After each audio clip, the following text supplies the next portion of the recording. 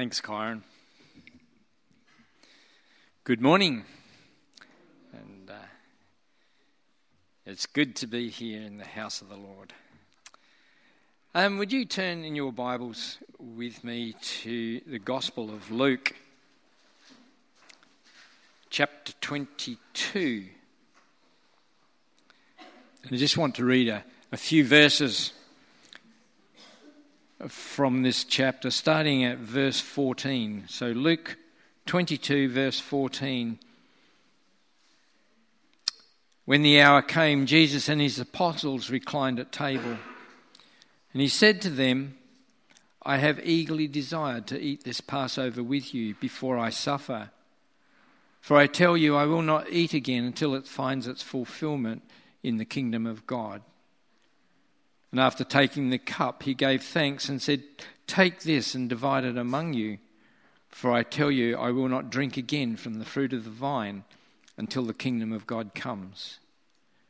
He took bread and gave thanks and broke it and gave it to them, saying, This is my body given for you. Do this in remembrance of me. And in the same manner, after the supper, he took the cup, saying, This cup is the new covenant in my blood, which is poured out for you. And then across to verse 28.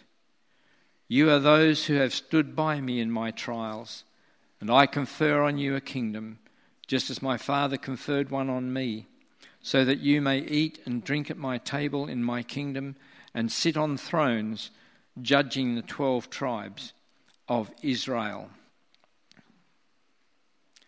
This morning we're going to share in communion.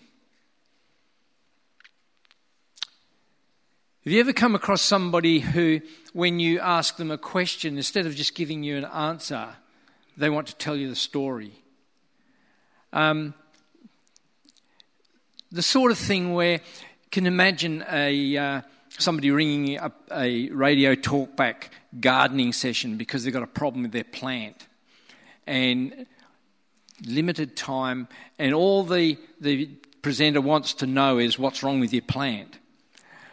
But the caller goes into all the story of how they chose the plant and why they chose the plant and where they bought it and where they've situated it in their garden, and it goes on, and you can feel the tension rising in the studio as they're running out of time.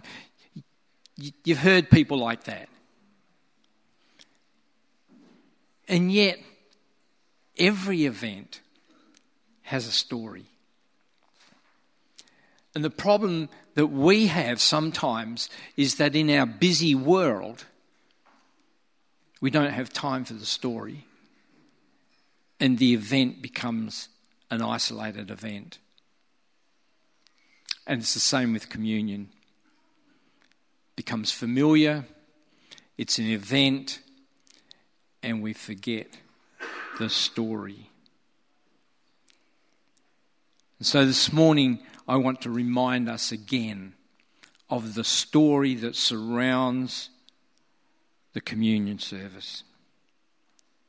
These elements that are set before us this morning invite us to look back into history.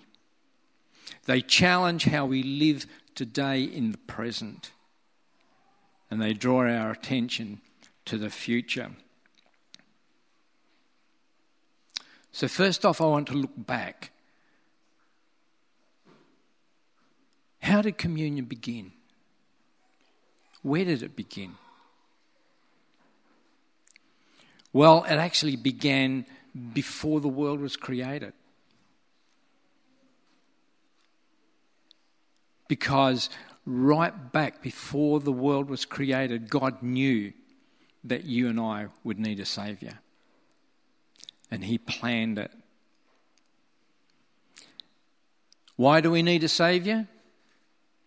Because Adam sinned. And when Adam and Eve sinned in the Garden of Eden, God promised them a Redeemer. He said, I will put enmity between you and the woman, and between your offspring and hers. He will crush your head, and you will strike his heel.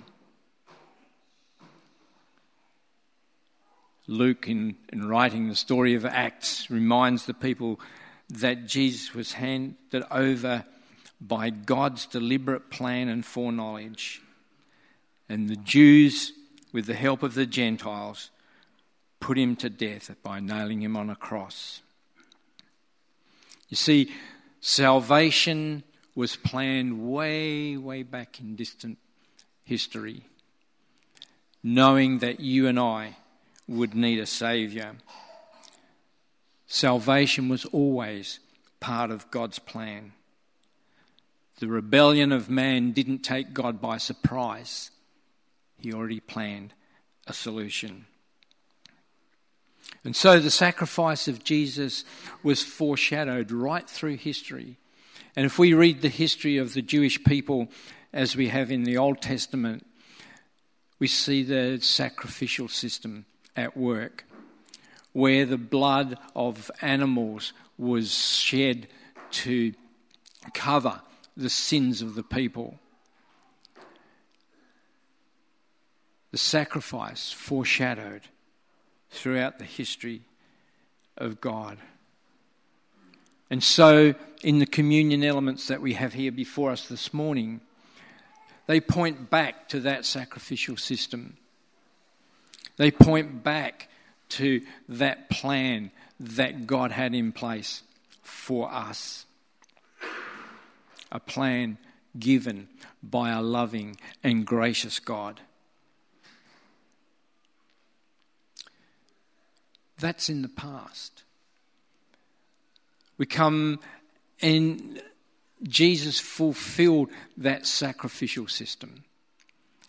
An event in our past, 2,000 odd years ago, where Jesus went to the cross and died on the cross on a day in history, so that we might be able to look back to that and be saved. So what has that got to do with today, with the present?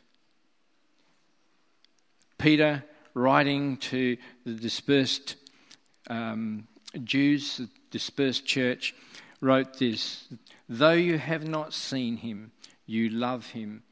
And even though you do not see him now, you believe in him and are filled with an inexpressible and glorious joy, for you are receiving the end result of your faith, the salvation of your souls."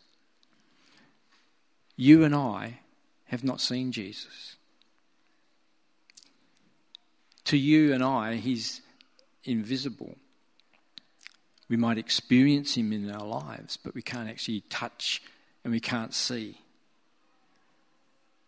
And so we need to walk by faith. For you and I, the Christian life is one where we walk not by seeing, but by faith. Faith in what? Faith in a past event that happened 2,000 years ago? Possibly. Certainly, faith in Jesus' presence with us. Though we can't see him, he's with us. He has promised never to leave us or forsake us. The Apostle Paul reminds us that there is nothing anywhere in this world or anywhere out of this world that can separate us from the love of God. He is with us, and we walk day by day believing that is true. We are called to walk by faith in his promises. He has promised so many things. Peter writes of his very great and precious promises that allow us to participate in the divine nature. Jesus promises, promise of life, promise of love, promise of presence, promise of healing, of joy, of all sorts of things. You can go through the scriptures and start looking up those precious promises that help us to walk by faith. Faith in his awesome power. Do you see the power of God at work in your life, in the lives of those you love? Because Jesus is powerful and is powerful in our lives, wants to be powerful in our lives. And by faith, we believe that he will work in us and through us. So we walk by faith, not by sight. But we also need to remember that we are walking with a rejected king. Way back on the day when Jesus was taken to the cross, Pilate said, I can't find anything wrong in this man. What's the problem with this guy? But the crowd shouted out, take him away, crucify him. And Pilate asked, shall I crucify your king? And they replied, we have no king but Caesar. No king. And yet Jesus was the anointed one of God, the king who was to come. And the people rejected him. That's the king that we follow. And so the life that we live here in this world is not an easy life. There are battles to be fought, struggles with which to contend, and difficulties that challenge us. We walk with a rejected king who continues to be rejected day by day in our lives as we walk in society. People don't want to hear about Jesus, and they certainly don't want him to be part of their lives. Jesus' challenge to his disciples was that whoever wants to be my disciple must deny themselves, take up their cross daily, and follow me. For whoever wants to save their life will lose it, but whoever loses their life for me will save it. The walk with Jesus, the invisible Jesus, is a walk by faith, a walk that might include having to lay down our possessions. It might include having to put aside our reputation. It might even demand our very lives. This is the challenge that we're called to walk with Jesus, because he is the rejected king, and we follow him, we also can be rejected. And yet, in all of that, we need to be reminded, as Paul was reminded, my grace is sufficient for you, for my power is made perfect in weakness. And Paul says, therefore I will boast all the more gladly about my weaknesses, so that Christ's power may rest on me. That is why, for Christ's sake, I delight in weaknesses, in insults, in hardships, in persecutions, in difficulties. For when I am weak, then I am strong. We walk with a rejected king. We walk in weakness. But always we need to remember that in whatever difficulty we're going through, whatever challenge we're experiencing in our life, the truth is that God's grace is sufficient. And that will keep us from being overwhelmed by our problems. So this communion, the elements look back to the past. They remind us of the present, of how we should live in the present. But they also remind us of the future. They cause us to look not just in the life we're living at the moment, but what the future holds. In 1 Peter in chapter 2 it says, "For in Scripture it says, 'See, I lay a stone in Zion, a chosen and precious cornerstone, and the one who trusts in him will never be put to shame.' Now to you who believe, this stone is precious, but to those who do not believe, the stone the builders rejected has become the cornerstone." God has set a cornerstone whereby we can live our lives. Cornerstones are really important in buildings because they not only set where the building will be, but they define where the walls will go in a horizontal direction. But not only that, cornerstones also to dictate the vertical directions for the building. And so if Christ is the cornerstone in our lives, he directs how we relate horizontally, that is to one another. He also directs how we relate vertically, that is to our Heavenly Father. And it's that assurance, that steadfastness, that foundation that then allows us to walk into the future. Jesus is the standard by which we measure our lives.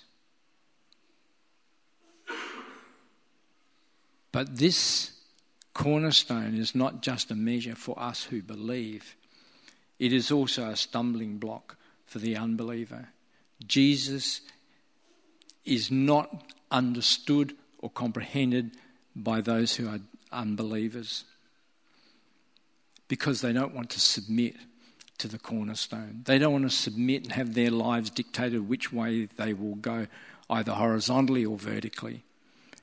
And out of disobedience, they stumble over this cornerstone.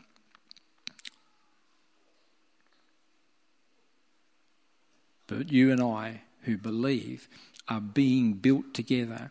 And so as we look to the future, not only do these elements dictate how we will live in the present, but they will guide us in looking forward to the future and how we will live day to day going forward.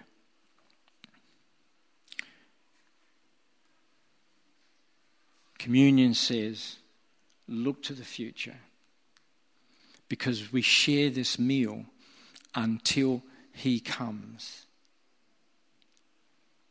The angels, when Jesus disappeared up into the heavens, the last time when he left this earth, the angels said, "Men of Galilee, why do you stand here looking into the sky? This same Jesus who has been taken from you into heaven will come back in the same way you have seen him go into heaven." That promise of Jesus' return is such an encouragement for us, because it says a lot of things. Firstly, it says that we're not abandoned, that Jesus is coming again, coming back to take us to be with him. But it also says that Jesus is in control, that whatever happens in this world, it's not going to stop Jesus coming back at the right time. whatever man plans, whatever man might do, and if we look at the world in which we live, it can be a really scary place. It looks like, either, depending on how you look at it, that the whole world is in total chaos, or that the whole world is being manipulated by people more powerful than we are, and things are out of our control. And it becomes a scary place to live. But the reality is that Jesus is coming again. And whatever man might plan and want to do, it does not change the plan of God. It does not thwart the plan of God. And so when we take communion, we do it until he comes. It reminds us every time that Jesus is coming back. Jesus hasn't abandoned us. And so then let us not be discouraged by the wickedness of the world around us, but let us run our race with our eyes firmly fixed on Jesus. It's so easy to fix our eyes on the world, and it gets pushed into our homes every day on news bulletins of just chaotic things that are happening in the world. This COVID pandemic has disrupted the world we knew. And yet, in all of that, Jesus has got it in control.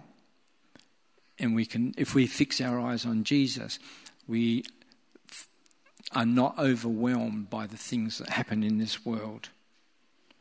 God is in control. God will fulfill his plans. And nothing can prevent him from accomplishing his plan for his creation. You and I are part of that plan, if you love Jesus. So let's stand firm in his power. This is a message of hope that we hold to encourage ourselves, but it's also a message of hope that we can share with others. When people talk to us and are worried, are scared about what's happening in the world, we have a message that says, yes, but God is in control, and God has a wonderful plan if you will submit to him. A message of hope for anyone who will stop and listen to us. So, there's a stone laid which will not be removed, will not be overwhelmed or distorted or anything. It's a firm foundation. It's a datum point on which we can set our lives. So as we approach the communion this morning, let us be thankful for the salvation extended to us by grace through the death and resurrection of Jesus our King. Let us resolve to live daily bearing our cross, but confident that his grace is sufficient for us. And let us look joyfully to the future when Jesus will return in glory, and we will be free from all of the sin, both the intrinsic sin in these failed bodies and the sin that's in the world around us, free from that to serve in his kingdom forever. As we share in this meal, it's an event, but it's an event that has a story. It has a history. It has a story to tell to us today, and it has a story of the future that reminds us that Jesus is coming again.